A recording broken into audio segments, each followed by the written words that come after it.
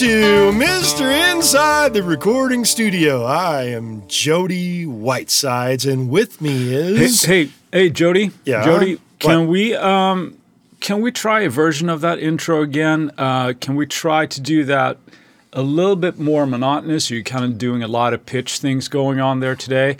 Do you think we can try that? Just one more, just to humor me and try to keep it a little bit steadier and a little bit more pronounced. You mean... Does that work for you? Well, you mentioned the word monotonous. Do you want me to be monotonous about it, or what? I mean, No, what are you I just going don't want for you here? to be so... Ideally, I'd like to not hear all of those pitch rises and coming back. So keep it within like a little bit more of a range there. So you're not getting the really highs and the really lows. So we try to keep it a little bit steadier there in pitch. All right, Can we shoot try for it that? again. Yeah, I'm fully right. down with that. Here we go. All right. Hello, and welcome to Inside the Recording Studio. I am Jody Whitesides, and with me is Mr. Chris Hellstrom. Is that better? That's perfect. Awesome, Sweet. Jody. Yay! Hey, so there we have it. We are getting into this episode, which comes to us via a question by one of our Italian listeners. And I'm hoping I'm going to say this name correctly. I know the first name is Fabio. At least I think that's how it's pronounced. And the last name is, I want to say, Zorzi. Does that seem like Yeah. the correct pronunciation of an Fabio Italian last Sorsi. name? Yeah. Fabio Sorsi. Yeah, and if we're butchering mangling that, your name- sorry, Fabio. Yes, we're very sorry if we have mangled your name, but we appreciate the fact that you wrote to us and said, hey, could you please define the difference between a producer or the role of a producer and the role of a mixing engineer? And here we are. We've just entered the episode with an example of what a producer would do.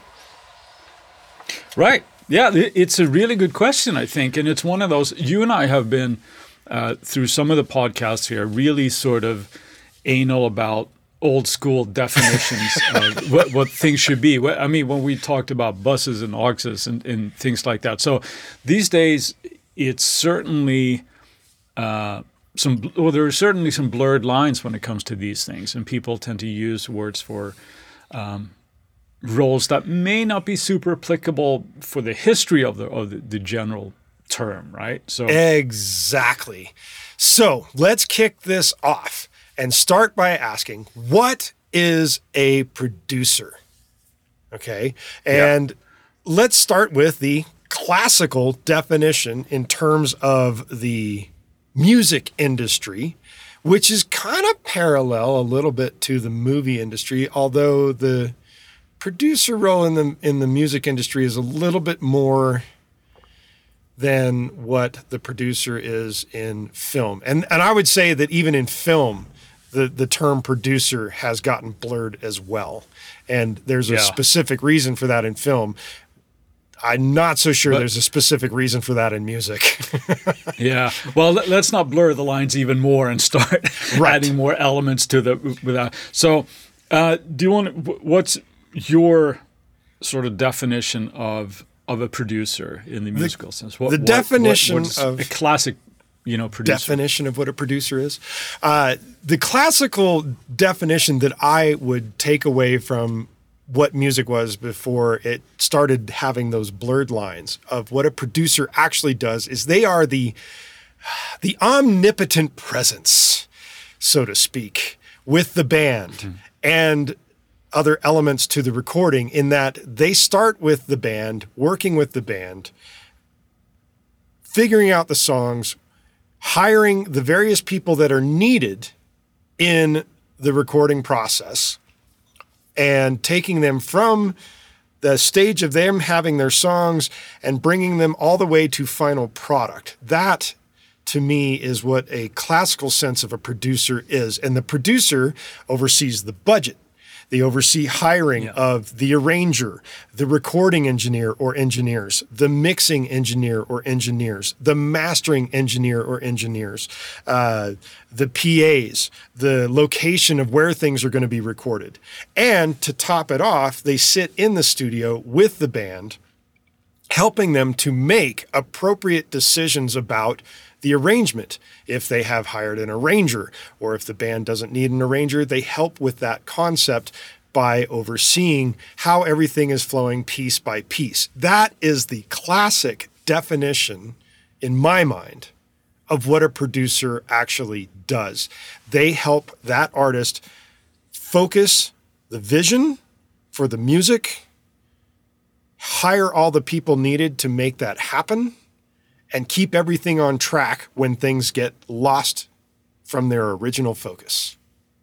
Would that be a good definition right there? Did I state that well? Yeah, I would agree to all of that just about, right? I think I like to look at it as just as you said there, the producer is generally the overseer of the project. Yes. They're the ones that are responsible for making sure that the album gets made within the certain amount of budget that they have. And then, as you mentioned, the overseer of arrangements and things like that, that can vary a little bit dependent on sort of like the personality of the producer. Because there's certain people they have, okay, well, I have this creative vision for what we're going to do with this product, this band in this case. And a lot of times, like you said, that will be with a discussion with the bands, like, is this what you conceive your music being? If those visions are, not in unison, so to speak, then it's probably not the right producer for the gig, right? Sure. But they're the ones that help there, and certain producers get involved with songwriting and structure and flow of the record, that kind of thing, and certain don't. Certain producers have more of a hands-off kind of thing, and I think they're in sort of like the rock genre. There's two examples that we can give where there's somebody like a Mutt Lange who's really, really involved in the songwriting arrangement of songs and recordings, and the writing to a very anal degree. Absolutely, and. It'd be hard to argue with his results either. But then again, not everybody uses that as their template. And you could have somebody like Rick Rubin, for example, who's, by all accounts, shows up and go, oh, yeah, this is a cool vibe. You should be focusing on that vibe. Do more of this. See you in 2 weeks type of thing. So, and again, it's like if that's the way you like to work, awesome. Because again, it'd be hard to argue with his results, right? Yes. But that's generally the role of a producer. Make sure that sort of like you said, what did you say? The omnipotent being on top of everything there. That's kind of like, okay, well, this is the vision that we're going to do, and this is how we're going to achieve it. Sure. And then, of course, the band has to trust that the producer is going to keep that vision in focus, and if they stray from that focus, they should hopefully have enough trust that if the producer comes back and goes, you're losing focus, we need to bring it back in, you need to do this, you need to do that, that they'll take him at his word, or him or her, depending on the producer, and take that feedback and get back on track, so to speak. That's the clear thing here. Now, I'm thinking, if you don't have that, was John Kalodner, is he a producer as well? Was he a producer, or is he just a record I think exec? I think he was just the A&R guy, but I remember it's actually kind of funny. I think because a lot of times on his credits, it's like John Kalodner. What did he do? He's John Kalodner. Yeah, he had his own credit. Like, this is what I do. I do John Kalodner. That's what I do. I can't remember if he was a producer or not, but if he was, that's the funniest producing credit I think ever. he worked for Geffen, as far as I'm concerned, for I think a big chunk of his career anyway. And I think he was essentially an A&R, but he was the liaison, right? Sure. But he was like the guy for a while there, right? For a good decade in late 80s, early 90s, right? He was involved in a lot of big projects, records. And then when you look at the credits, it's like John Kalodner : John Kalodner. Yeah. So sidetrack. Let's get away from that. All right. Yeah, so let's do it. I was saying that it's a little bit like another sidetrack, and then we'll steer it back on. It's kind of like a 7-sharp-9 chord is known as like the Hendrix chord. Sure. So that's when you know you made it. That's right. So that's that kind of gets through that's the definition of what a classical sense of a producer is. Now, that being said, not all producers would know every aspect of the job, but they would know to hire the right people for the job that would hopefully gel well with the whole situation going on. If they didn't, they'd probably get on the phone or send an email or a text and say, boom, you're fired. And then hire somebody else that can get the job done. So that's the classical sense of what a producer does. Some still do this. Yeah. So, but now let's switch gears for a moment and let's talk about the role of the recording, or no, actually not the recording engineer, because he asked specifically about mixing engineers. So, yeah, but I think it's important to do, even if we do like a quick aside to this, I think it's important to bring up the recording engineer. Okay. And the reason I think that is because if you are the producer and you're being in this sort of creative state where you're focused on everything as a whole, you may not want to get into the minutia of thinking about, okay, well, which mics are we going to use when we mic the drum kit? Or are we going to use these pre's? Are we going to do that? Where are we going to do the low cut on? All these sort of like technical tasks that you have. You don't want to go in and out of those. That is the job of the recording engineer. Right, that is correct. Right, yeah. So the producer would say, hey, we want to get this kind of sound. We want to sound more yellow. Yeah, right, yeah. Have you heard that, the Peter McGeehan thing or whatever? Sure. Yeah. But yeah, so it would be the recording engineer's job to be that gear guy, the problem solver. When something is not working in the studio, you're the one that fixes that during the tracking stage. And that would be the recording engineer. Yes. So I think that's an important distinction. We all know that when we're perhaps working on our own material, that we're trying to be creative, to have to go and troubleshoot something is just, it can grind that creative flow to do a dead screeching halt. Sure. Right? So that's why a lot of times the producer would not do that. They would have a recording engineer doing all of that. So Next up, mixing engineers. Before we hit the mixing engineer stage, let's take a brief pause for our sponsor to say a word or two. All right, let's get on with the mixing engineer definition. How would you define what a mixing engineer does, Chris?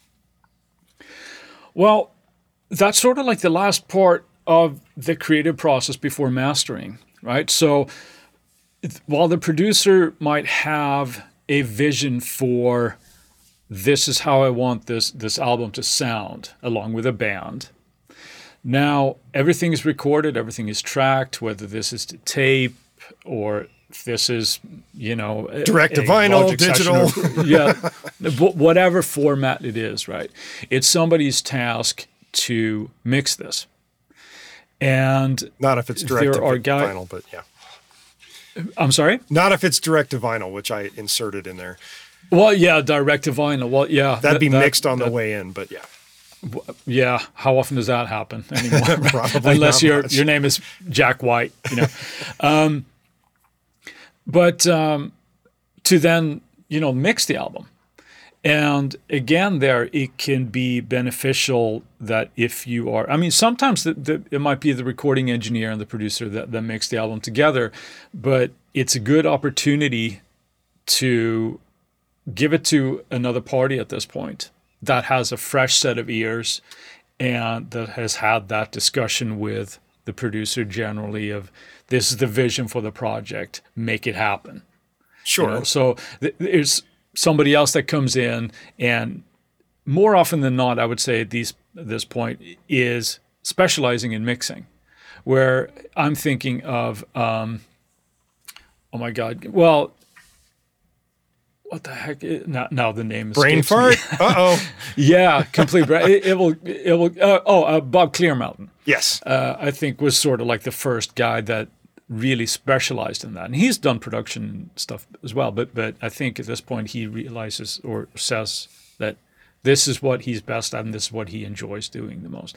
So you have guys like that, and then, you know, Chris Lord-Alge, and there's a bunch of guys that are, at least in my world, more known for their mixing credits than anything else. So that's that stage of the mixing. And as a mixing engineer, where you're kind of, okay, here's your, thanks for recording all those tracks really, really well. Now I'm going to put the polish on this and bring it up another couple of levels. That's what I'm thinking. Not levels as in volume, but in quality. Sure. So that's what I think of the role of the mixing engineer. And I'll take it a step further. Anything you want to add to that? Yeah, I'll take it a little bit further, in that the mixing engineer becomes the person in front of the mixing board or the DAW control center, whatever it is. They're the ones that are the hands-on, moving the knobs, tweaking the settings, that kind of thing, and making the overall decisions, initial decisions, I should say, of how the mix is going. The producer and or the band would also be present at times. Not all. I mean, sometimes they could be present 100% of the time. Sometimes they might just fop it off on somebody else and just say, here, deal with it, and just be happy with whatever the end result is. However, I look at it from the standpoint of that mixing engineer is the guy that is turning the knobs, moving the faders, making choices about reverbs and all that kind of stuff. And with the producer being the overseer, they can generally be yay or nay, or let's try this, let's try that kind of thing until they get a happy result.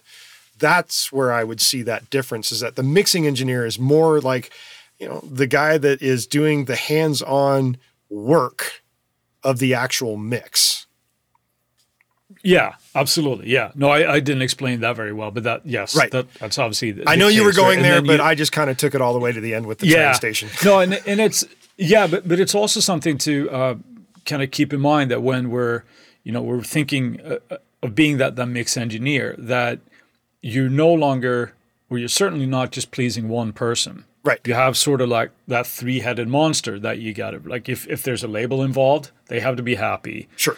The producer has to be happy, and ideally the artist needs to be happy as well. Right. And they don't always have the same view for what it should sound like. Correct. Right? So then but I would also, you mentioned the label, and I will step in and say that the producer is actually like the liaison between the mix engineer and the label in that regard. He's the one that is dealing with the communication of like, well, the labels come back saying we need to do this. And then he'll go back to the mix engineer and say, this is what we need to have happen. And then the mix engineer can come back and say, well, I can't make that happen, or lovely, let's make that happen. And then he'll do it. The producer will then take the new result of what's just been happening based on the feedback and go back to the label. So the producer is essentially like that guy that not only the overseer, but the communications director between all the different parties is essentially what that producer role is. Yeah. So that is the very big difference between the classical sense of what the role of a producer and the role of the mix engineer in the process of recording, whether it's a single or an album, what have you, that kind of thing. So now with the modern sense of these things, those lines are getting blurred pretty heavily. And you get guys running around saying, I'm a producer. And what do? They're making beats. Well, yeah, you're a beat producer, but you're not necessarily a record producer in that sense. That's what I would end up saying in that. And I'm sure that's going to piss some people off, but unfortunately that's reality. Yeah. Yeah, I think there's probably, I've known people that have said that in the same thing. And I tend to be, this is going to be a shock to you, Jody, but I tend to be pretty anal with my definitions. You don't say. Because I'm old and I'm stubborn. But people say, I produce.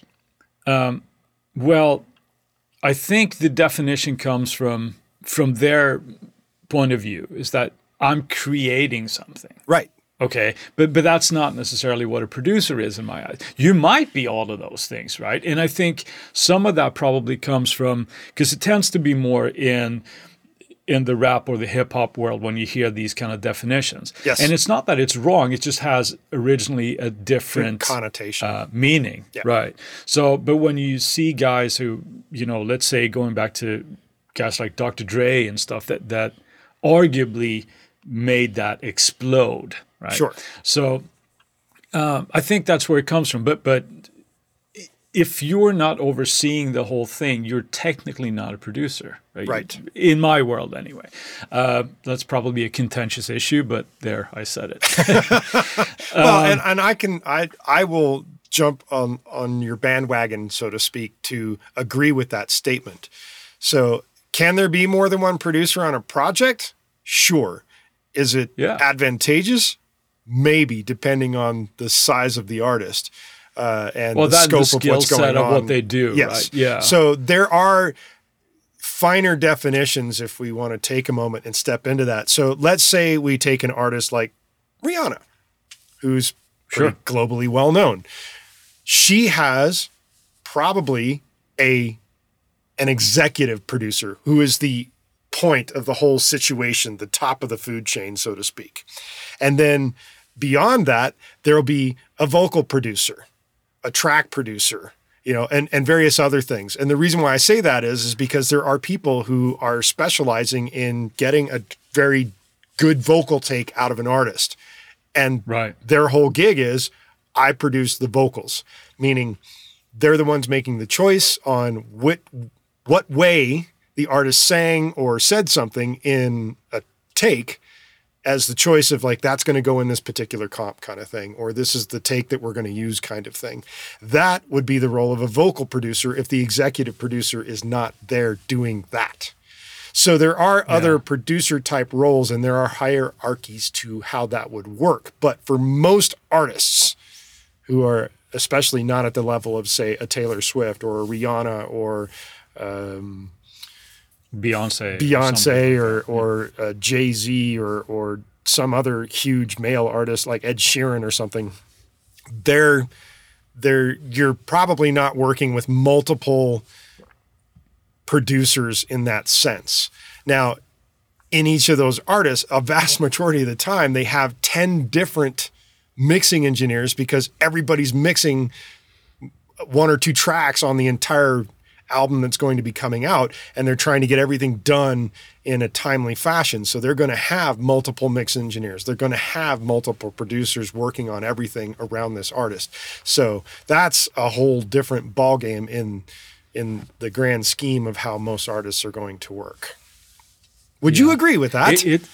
I would agree with that. I think it's sort of funny. I just thought of this right now. While we have this sort of proliferation of like mantling more roles than having, the on the top level it would be the producer and then the engineers and so forth, and throw in songwriters there somewhere. Sure.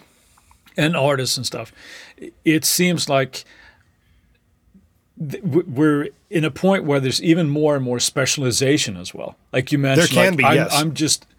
I'm the vocal producer, or let's bring in a guy who does amazing work with the editing for whatever part, right? So you have all of these specialized roles, and it's kind of interesting as opposed to just a main guy now. But at the same time, all these lines are blurred as well. So maybe that's all part of the whole soup of the music industry at this point. Well, but there's always been specialized roles, and there's also been like assistants to engineers, and then they have like first engineer, second engineer, assistant to the second engineer, assistant to the first engineer. So those kind of things happen, and it's the same kind of thing that can happen also with producers, which is why I went to go and mention that you might have an executive producer on a very big artist, and then you have various other producers underneath doing certain roles of producing per song or per album kind of thing, where you have a vocal producer, you have a music track producer kind of thing, who are overseeing the different elements of something that's very grand in scale, very big for the big artists. But for those of you who are working out of your house and you're trying to get your feet wet and get everything going, you might be wearing all those hats. And it's possible to do it, but for most people, it's a very difficult task to take on, to understand the differences between the roles and to do each one of them effectively, I think. That's my Yeah. opinion. Yeah, I think so, because it is, you have to go through all of those during the process there. So let's say that you're now attempting to be three things. You might be the recording engineer, you're the artist, and you're the producer as well. So trying to keep that objectivity can be very difficult. Yes. And I think one reason both you and I, at least for me, I started using mixed templates and very much separating that aspect of it. Here's the creation part, and then later on going into this is now I'm a mixing engineer. Now I'm doing this. Yes. I'm not making creative decisions in the structure of the song or anything like that. That's already done. Mm-hmm. Now I'm mixing. So for me, that helps me sort of like clear those roles for myself when I'm doing that, and I can be in a certain mindset. Yeah, no, I agree. That's definitely a good way to look at it if you are the one-man band, so to speak, and you are working on all aspects of things, of going from a tracking template to a mixing template to a mastering template if you're going to take on the role of mastering your own stuff. So, and then again, it's the same sort of thing. If you go and put on your creativity hat and say, where am I going with all of this music or this song that I wish to create? You know, if you're trying to keep a track on your own artistic vision, then in a sense, you're kind of being your own producer.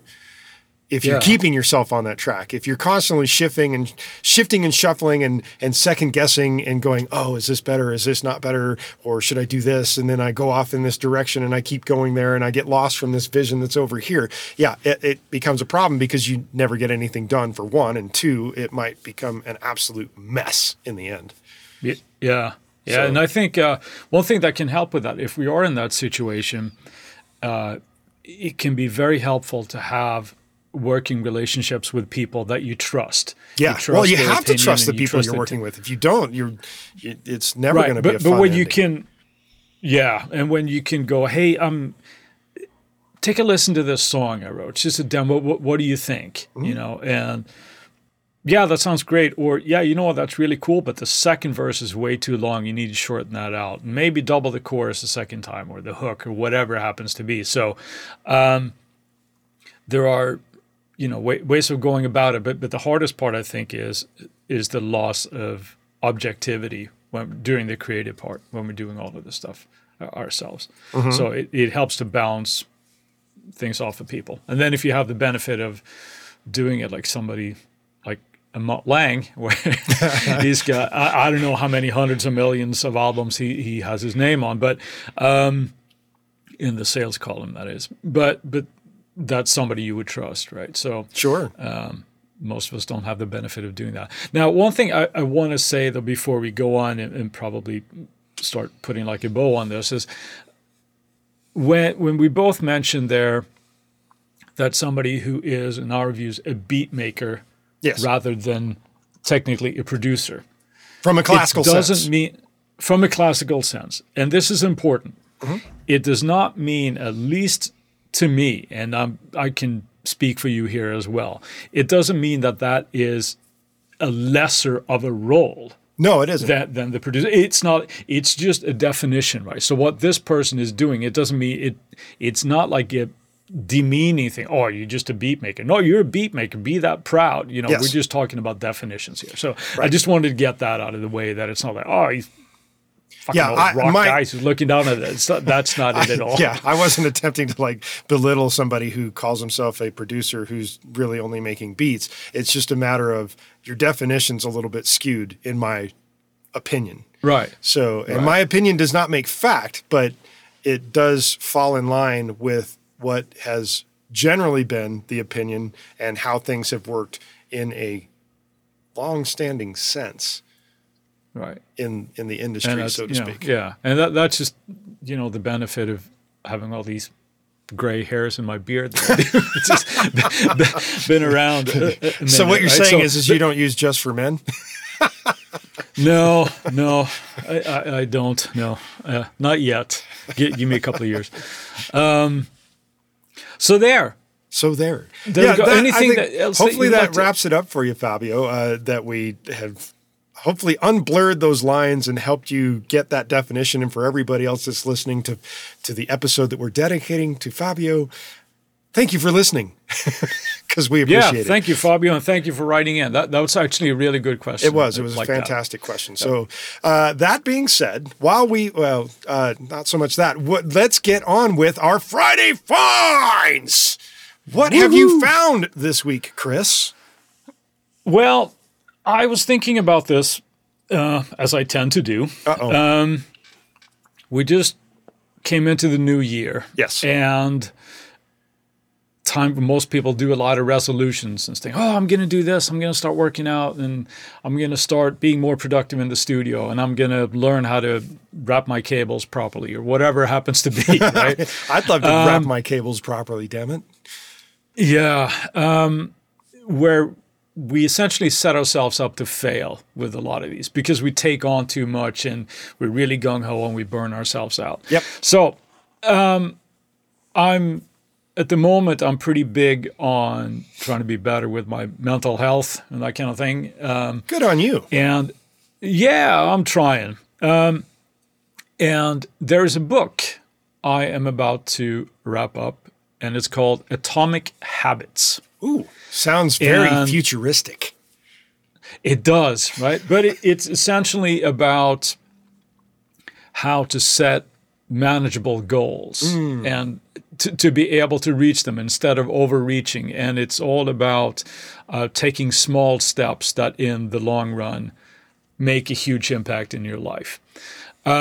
So not to waffle on about it too much, but it's a good read and it's certainly food for thought. So if you're one of those people that I think most of us are, if we're honest, we might need a little help on certain issues to be more creative or be more organized or all of that. Atomic Habits. Atomic Habits. And who's the author of that? Yep. Do you know? I do know, but I'd have to go and get my book, and I'm not going to do that. Sorry, Actually, author. you know what? Well, actually, you know what we'll here do? we go. Okay. No, I'll just no. Actually, you know what? But while I look up the author, you tell us your Friday find. Okay, my Friday find is coming from the land of analog, the analog world, so to speak, for the vast majority of this. I am going to be talking about the SSL's newest mixing board, and it is called the Duality Fusion. And they're already making them. There are people that are already buying them. Even though I have since said in the past, I don't do that analog shit anymore. That is, and it's not like that quote was taken out of context. It's not at like all. that was taken Almost out of on context. purpose. Exactly. The reality is that there are certain times when you would rather work on a board than when you would rather work on a DAW. And one of those times is like when you're tracking big things and you want to have a specific sound dedicated, which is why you'd build a studio around a mixing board, or in this case, the SSL Duality Fusion. And what makes the SSL Duality Fusion really, really cool is that it is based off of the SSL 9000J, but it is modernized in that it sounds even better and can open up even wider, so to speak, on the top end, which is why we know that you bought that plugin, was it a week ago or so? I did, yes. And really like sang its praises like, wah! And what makes the Fusion stand out even from past SSL boards and even the J9000 or the 9000J, I'm not sure which way that's actually said, is the Fusion panel strip, which is in the center of the console. And what the Fusion panel strip has is 4 sections to it. And those sections include a vintage drive, which is kind of like a way to get additional oomph into your mix on the overall thing. It also has a separate EQ section that can, what's the best way of saying it? It gives the EQ section different, I believe, different variants to the drive of how the EQ works when you're actually working with the rest of the board.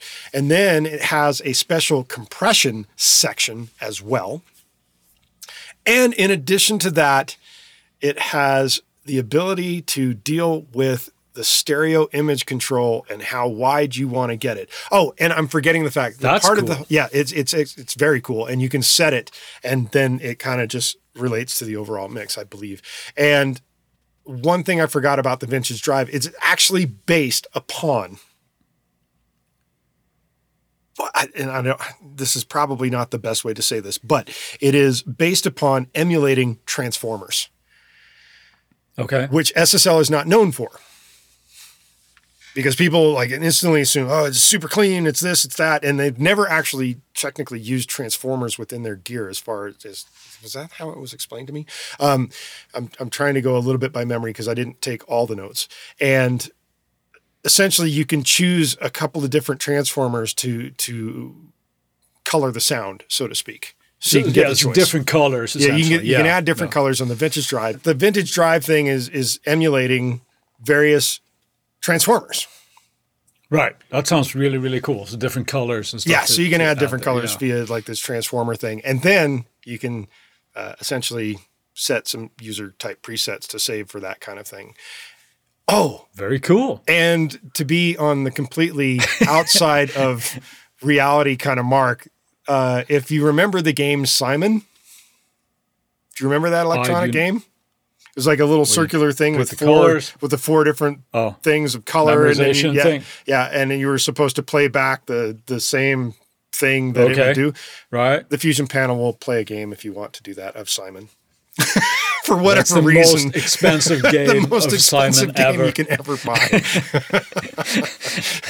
Right. Well, that sounds like an impressive console there. Yes, it does. And my reality is that should I go back to building another studio, this is the top choice on my console list right now. That I would go for. So my apologies to Mr. Clear. James Clear is the author of Atomic Habits. James Fantastic Clear. book. All right, cool. Atomic Habits. Go check that out. So there you go. That is this week's Friday Finds. It is the Atomic Habits by James Clear, and it is the Fusion Duality or the Duality Fusion by SSL, the big 48 channel. I think it comes in 24 and 48, but the 48. Why go 24 when you can go 48? There you go. So it's twice as many. Yeah, exactly. It's twice as much. So while we still have your attention, we would like to invite you to go to our website and leave us a review at insidetherecordingstudio.com/review, because that does help us and it does help the podcast. And we certainly appreciate it if you do that kind of thing. Plus, if you do it, please let us know and maybe we'll send you a thank you or something more. And on top of that, just go to InsideTheRecordingStudio.com and sign up for our mailing list. You'll get weekly reminders about our tips, and we'll make sure that you don't miss any future episodes. In addition to that, if you go to InsideTheRecordingStudio.com and sign up for the email list, you'll get some presets for some Slate plugins and from Universal Audio plugins from Chris and I, because we're just those kind of guys. We'll give you something for being a part of our list. In addition to that, if you send us an email to goldstar, GOLDSTAR, at InsideTheRecordingStudio.com with the word producer, you might just get something fun back in your email. Plus, if you have a topic suggestion that you would love for Chris and I to pontificate upon in a future episode, contact us via our contact form on our website at InsideTheRecordingStudio.com. God, how many times can I say that in one ending? I feel like I've said it like 100 times already. And you will be able to send us that message and say, hey, would you guys please talk about this? Just like today's episode for Fabio Zorzi. So thank you very much. I'm going to say sayonara until Tuesday for the Tuesday tip, and sayonara until Friday for next Friday's episode. So, Chris, have a good day. Have a good one, Jody. Talk to you later. Yep, and everybody out there, you guys have a fantastic day too. Thanks for listening.